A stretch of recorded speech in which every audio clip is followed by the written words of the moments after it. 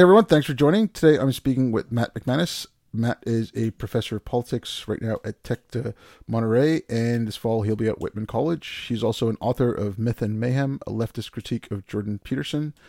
And I got to know Matt because I read two of his articles, and they were both, one was about postmodernism on the right, so it was conservative postmodernism, and the other one was called Why Jordan Peterson is Always Wrong.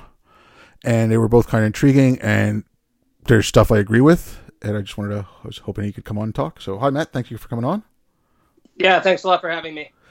Yeah, so, like I said, I know you from these three things. We were just talking a little bit before, but if you want to tell people a little bit about yourself and why you started critiquing this specifically, because I noticed some similar things, but I didn't know enough to call it postmodernism, and now I'm starting to see that. So, I mean, if you wanted to go into, like where you came from and how you started going on, like, thinking and writing about this?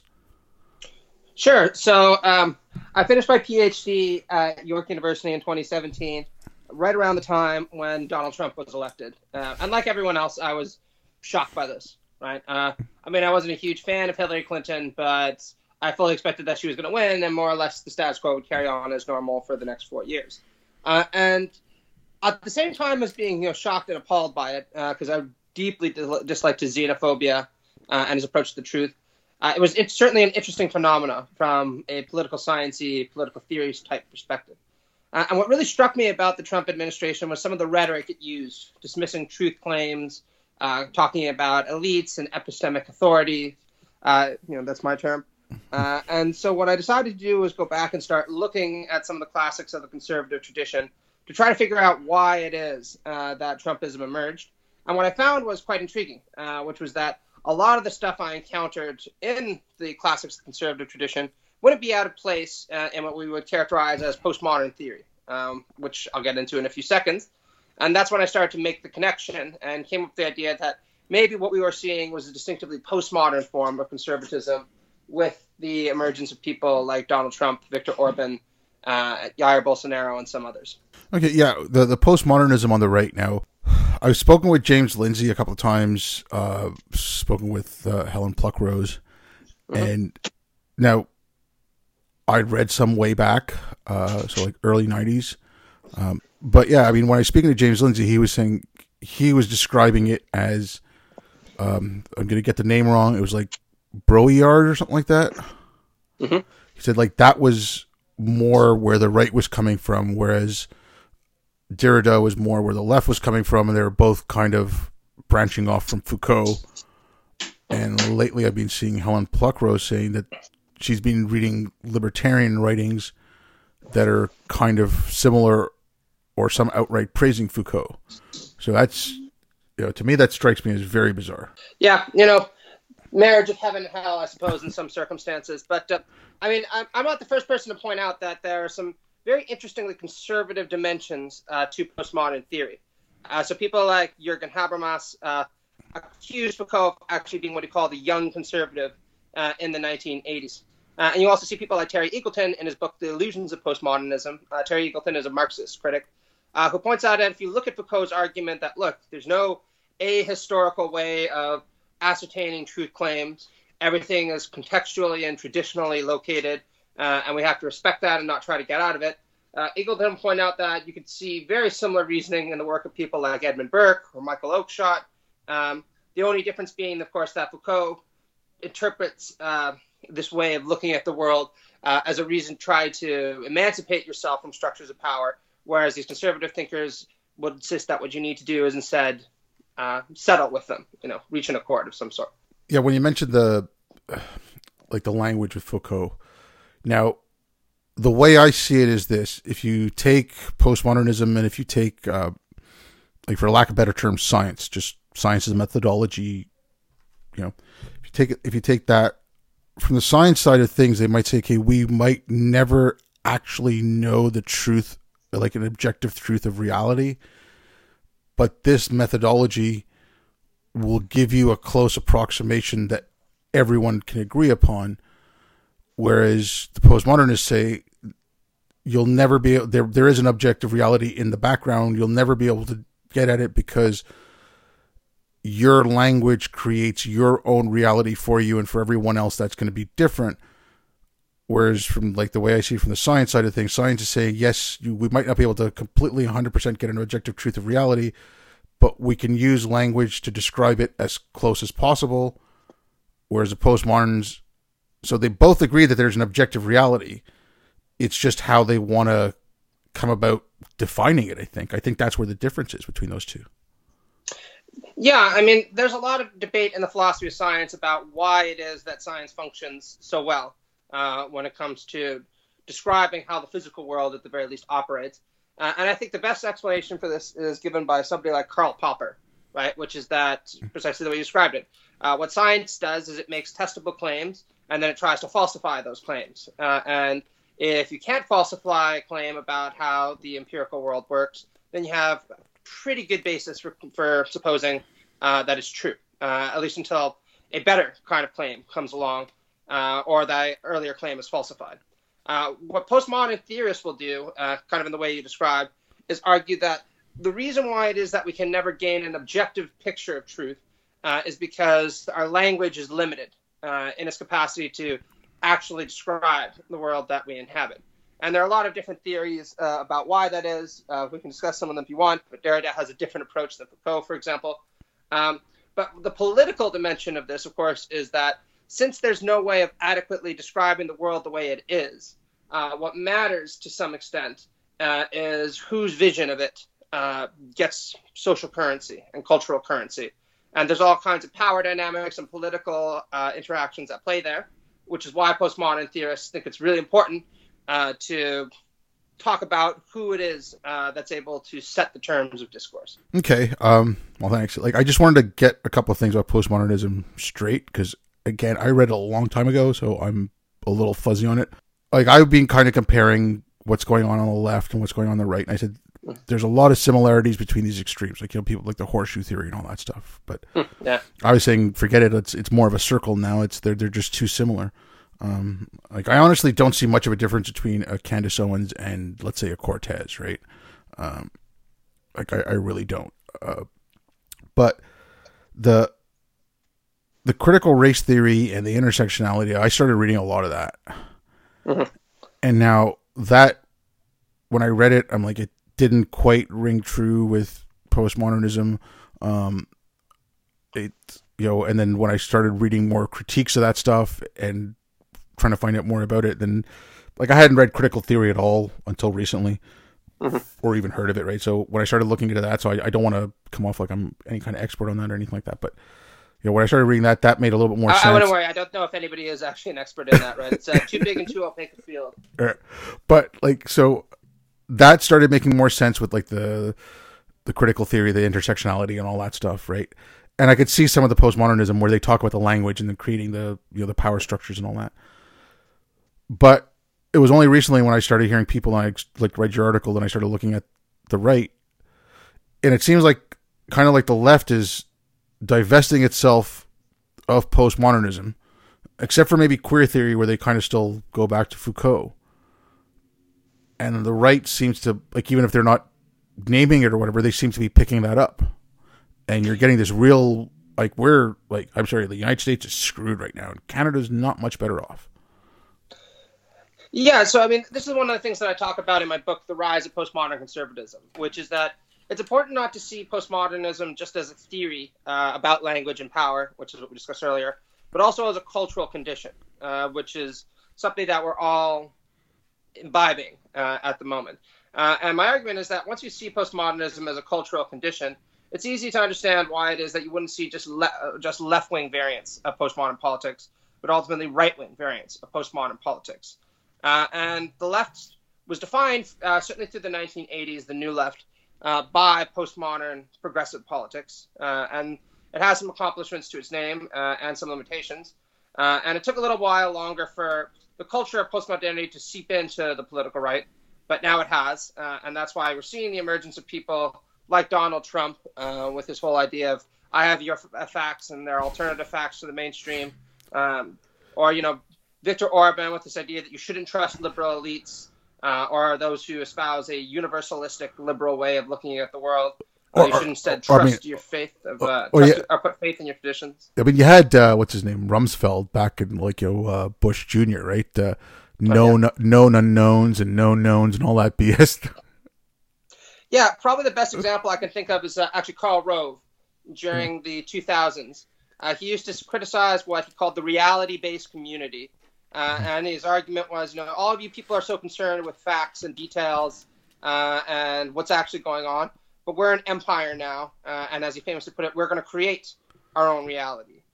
So there are a lot of antecedents to Trumpism and postmodern conservatism as we see it now that we can appreciate retrospectively. But yeah, Rumsfeld, Rove, Bush, there are plenty of them. But I mean, like when you got those, okay, and that's why I don't like the terms anymore, because I don't think they serve us much good. But when you had that right left, or in the States Republican Democrat split, but it was healthy, and they were kind of holding each other in check a little bit, right? Like you need some of that stuff from the left, the humanitarian side. You need that, what used to be the push for free speech and like liberties and all that, and you needed that conservatism a little bit. Like, okay, can we spend all that money, right? Like you needed both of those things to work together. But now it's, like I said this to someone the other day, if Trump says the sun sets in the west, Pelosi's going to go check. It's like, that's where we're at now. Like, take the if there's a vaccine for COVID, take the vaccine, or no, don't take it. It's got a microchip. No, it doesn't. I mean, like, U.S. has done the most tests. No, they haven't. Like, and they're showing you the same numbers. They're telling you two different stories. Absolutely. And I mean, this is one of the things I talk about in the book as well. And I think a big reason for that is the changing media landscape that we've all been inhabiting for the last 40 or 50 years. What Baudrillard, who's a very well-known theorist of postmodernity, would call the saturation of the hyperreal into our conceptions of politics. And what I mean when I talk about our changing media landscape is what Neil Postman is talking about in his book Amusing Ourselves to Death, which is a classic of sociological theory. And Postman points out that earlier generations, the primary way they thought about politics and learned about politics was either through reading books or reading newspapers. And these book media both have their limitations, but the good thing about reading a book or about reading a newspaper is you usually get a well-elaborated, comprehensive perspective on something with a lot of detail. And in a newspaper, you're often forced to confront different opinions as well and kind of make up your own mind. What we've seen since the 1980s particularly is people get most of their information about politics from television and increasingly YouTube. And the way that television operates is it doesn't try to expose people to complexity. What it tries to do is distill complex facts down to 5 minutes and present them in as entertaining and facile manner as possible. And right-wing media actually was extremely accomplished at this. And one of the ways that they made the dissemination of information about politics interesting was by framing this very antagonistic narrative. And people on the left do the same thing. Right? And politics became increasingly conceptualized as rather like a sport. You have your team and you cheer for it and it's always good, and the other team is bad. You can see this in the kind of rhetoric people like Limbaugh or Gingrich would use. And given that, it should be no surprise that after 20, 30, 40 years of living in that media landscape, it's not really a surprise that people don't want to talk to each other because they've been primed not to accept what the other side has to say as relevant or interesting. Yeah. And then like I said, you get. And I should say, this is why I like these podcasts, right? Because I think this is a really good way of actually talking about things in a more comprehensive way than what you usually see in like a 5-minute YouTube video. Yeah. Or even, or you watch something on CNN, you got a panel with 10 people on it. It's like, okay, it's a 5-minute panel with 10 people. How long, what do you get to hear? Yeah. I mean, you're going to bring in an expert from Stanford University to talk about climate change, and rather than talking about climate change, he's going to give you a 30-minute soundbite, and that's going to be it, right? Yep. Okay, your critiques of Jordan Peterson, because I think you're getting some heat for this now. Yeah. Do you want to go into those? Because that was kind of, like I said, for me, I got to know him because of the C-16 thing, and I agreed with him on that. I don't want to say anything about him, as far as I can tell from everything I've read or seen, like he's respected in his field of psychology, but he got a lot of stuff wrong about this postmodernism stuff. When he had that debate about Marx, he didn't seem to really know much about Marx. And I don't want to, say whatever you want about the book. He got famous for a self-help book as well. That's what it is. Let's call it for what it is. Anthony Robbins could have come out with that book. Yeah, and I should say that I certainly don't hate the guy, and I actually have quite a bit of respect for some of his ideas. I think Maps of Meaning, for example, is an interesting work of Jungian psychology with some Nietzschean and Heideggerian innovations. So it's not like I actually do disagree with him on everything, right? That was just kind of the polemical title of one of our articles. Yeah. I became exposed to him probably around the same time you did, with some of the stuff around Bill C-16 and his YouTube lectures. I think it was called Professor Against Political Correctness. And I was living in Toronto at the time, finishing my PhD. For a little while, everyone was talking about him, particularly on the political right. And the National Post wrote these glowing kind of op-eds about Petersonian thinking. And this got me kind of intrigued, as what it does, right? I wonder who this guy is and why he's drawn so much attention from people on the political right. And so I started looking into his work and reading his papers and his big book. And I eventually bought 12 Rules for Life also when it came out. And what I thought was interesting is that in many ways what Peterson was doing was developing a neo-modernist critique of the contemporary era that bore a lot of resemblance to earlier modernist right-wing critiques of liberalism and modernity, leveled by people like Jung or Nietzsche or Heidegger. And that's where the genesis of our book eventually came out of, that I thought it would be interesting to respond to him as a neo-modernist critic from the right, and to try to show why it is that his understanding of what modernity is all about has serious flaws in it. Okay, yeah. With me, it was things like, I think the best term I heard it, and it was just because he was too wishy-washy on it, was Douglas Murray when he said, okay, it's Jesus smuggling. And whatever, be religious, don't be religious, I don't care. But he is too wishy-washy on those kind of things, and he never, he'll say something like, oh, you really think you know what you believe? That's impossible. And I'm like, it's not a good enough answer. It's not, at one point or other, you have to act like you believe in something, or act like you have a lens how you view the world. You can't just waffle around forever. Yeah, absolutely. And the vagueness of some of his terminology is built into the theoretical position that he tends to take. Nobody's ever actually talked about Jungian approaches to the world as being analytically precise. In fact, almost by definition, since they deal with things like unconscious archetypes and kind of coding within mythology, it's a discipline that's not going to have the kind of precision that we would sometimes want.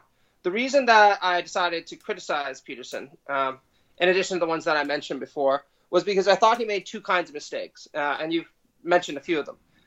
The first mistake is that he doesn't really seem to have a very good understanding of either what progressive theory is all about or what progressives actually want in practice. And you can see this in the way that he tends to characterize so-called postmodern neo-Marxism. He lumps all these figures together and assumes that the only thing that is really distinctive about postmodern theorists is that they're trying to rebrand Marxism for a new generation because its moral authority had been so undermined by what went on in the Soviet Union that it was necessary to kind of put old wine into new skins in order to sell it. And I think this is just wrong. Postmodern theory has its own unique attributes. In many ways, it was a reaction against or critique of Marxism. And conflating the two leads us to some very unusual philosophical situations where people aren't actually able to get a grip on what it is that they're trying to criticize. The second thing that I criticize him for is his own substantive political convictions in favor of what I call ordered liberty type supports for capitalism.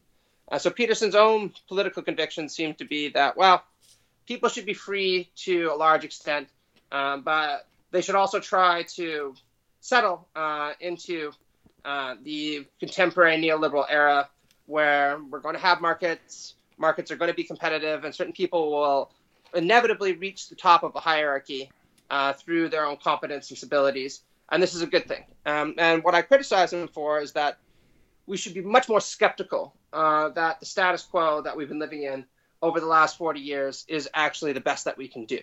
And one example of that, of course, is that while capitalism has brought unprecedented wealth and opportunity to many across the globe, it's created extremely inegalitarian and often very unjust forms of social organization that have been detrimental to many, many people across the world.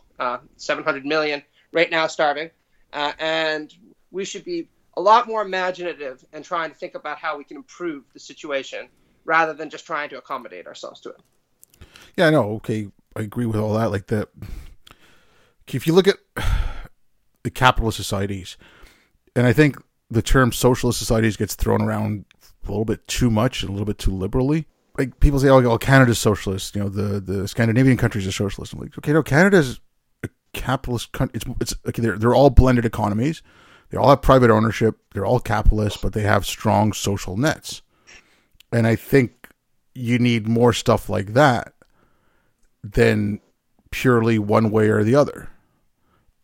Yeah, absolutely. And I mean, one of the things that I consistently argue is that none of the things that I want to achieve as a liberal socialist, which is how I identify myself, a liberal socialist in the vein of people like Jürgen Habermas or John Rawls or Salah Benhabib, all of it has been achieved in some way, shape, or form in the European social democracies. So I certainly don't think that we should be trying to radically remake the world. What I think we should be doing is looking at Sweden, looking at Norway, looking at Denmark as models for where our society should go moving forward. And one of the silver linings to emerge from the COVID crisis is I think that people are starting to see that there will be a lot of benefit from cooperating together and trying to distribute resources in a more egalitarian manner, not only because this would be fairer, but also because it would help us weather situations like the one we're in right now more effectively. Yeah. And I mean, okay, one thing I'll say about Canada, and it's just like the medical system, like I like it. You know, a few years ago, I had a kidney removed. I mentioned that I've talked about this before. It cost me $35 a day to stay in the hospital. That was it. Yeah. You know, like that's awesome. Job was done really well. You know, barely a scar. So yeah, like everything's fine. But I can't remember how far back ago it was. I don't want to give an exact year, but I want to say maybe about 10 years ago when they started allowing private clinics to open up. I think that made things a little bit better. Like if you give both the options, right, you have a very good level of socialized healthcare. Like I'm just talking about this one aspect of it. You have a very good level of socialized healthcare, but if you let those doctors who work in the National Health Program, if you let them open up a private clinic where they can spend half their time, if they're good doctors and there's a demand for their service, that's the market making them more money, and I'm all for that. Yeah, and there are a number of socialized medical systems in the world that actually blend the two quite effectively. So what a number of the European social democracies will do is they allow their medical practitioners to operate privately, but medical insurance is funded by the state.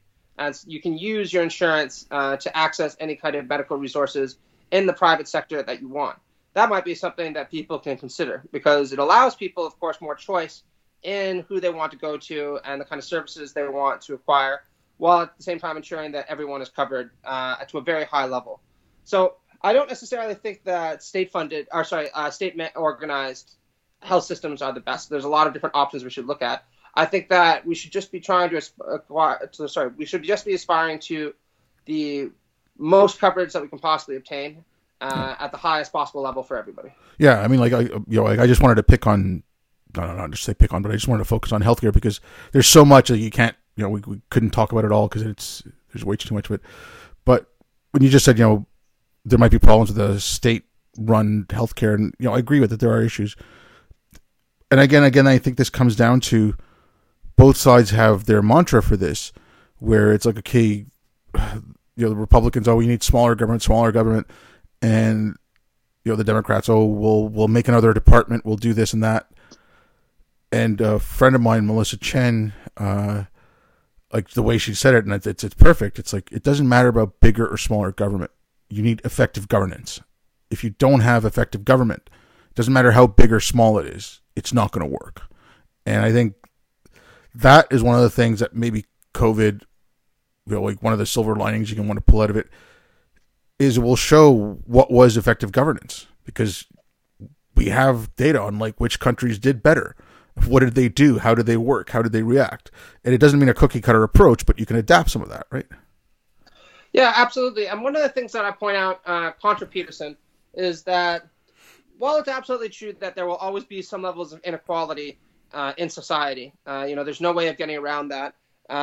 We can have a lot of choice about what kinds of inequalities we're prepared to tolerate. And Thomas Piketty has released a really good book on this right now called Capital and Ideology, where he talks about the history of different property regimes throughout history.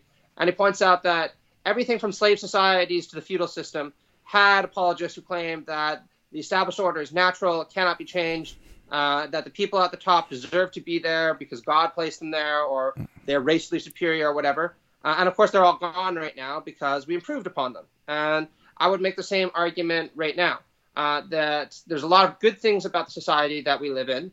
There's a lot of good things about having competitive markets and having private property, but we shouldn't naturalize that or assume it's necessarily the best way of organizing things. And as you pointed out, we should always be open to looking for ways to improve it, if at all possible. And I think European social democracies have pointed to a very interesting and viable step forward for the rest of us. Yeah, I mean, like, okay, this is something I'd be kind of playing around with, and I've spoken to a couple of people about this. I think the way we look at our societies and our first principles matters on how we're going to go forward on this. Because, again, I've used the expression that first free speech is the foundation of all our foundation of democracy. It's the bedrock of all our other rights, and I think that's wrong. Not the importance of free speech, but the way you think about it. I think we need to change the way we think about our first principles. Like, I don't think we need to think of our first principles as foundational. I think if you think of them as a foundation's rigid and hard, and you build your structure on it. So if the principle is free speech, part of the structure, the wall that goes up is the First Amendment. So then you have people saying, oh, well, it's a private company. It doesn't matter if they don't do it because it's not the government. But the First Amendment is not the principle of free speech. The First Amendment is something that came out of it. So if you change your thinking about your first principles and you think of them not as a foundation, but as the earth of a garden, and then your laws and everything that spring up, if that's something that's coming up and it's like, okay, this is not good, it's killing the garden, it's affecting everything else, it's a weed, pull it out, you can. Whereas if you've got something like the First Amendment, I mean, you basically have to tear that down if you don't like it. Like, if it's a foundational thinking, right? If you're thinking it's foundational like that, and it's like, the principle, like, you won't think about that foundation until it goes bad. Whereas if it's a garden, you always have to look at it. Like, I think we've lost track of what our first principles are, and we need to go back to those.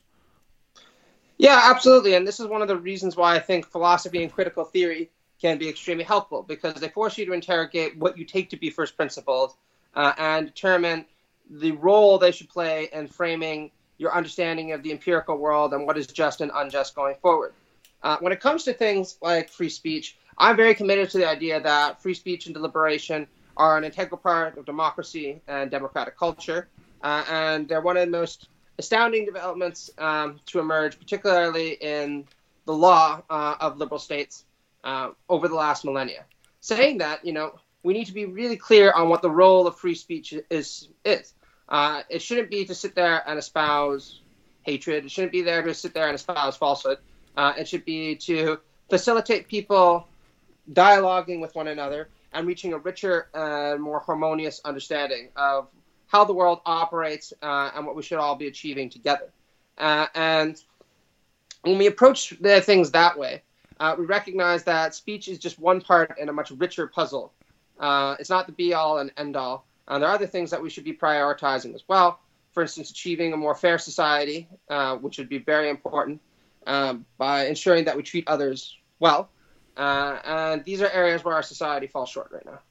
Yeah, no, I mean, okay, like I said, I just picked out one thing because I'm saying, okay, you have to decide what those principles are, but I think you have to Like you can't then coalesce all that into like a hard, rigid foundation and forget about it, because even people, there's organizations like FIRE. Like I said, I don't want to say an absolutist, because I don't believe in, like, I think the First Amendment, as far as laws goes, says it the best way. Like, an immediate and imminent threat of harm, like that's where the limit is.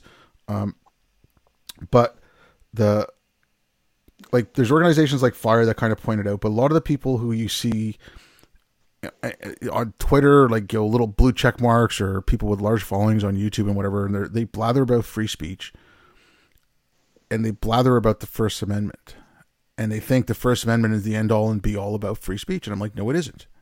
It's they lack that understanding, because they've forgotten where it comes from. They're looking at the law, not at the foundation of where it comes from.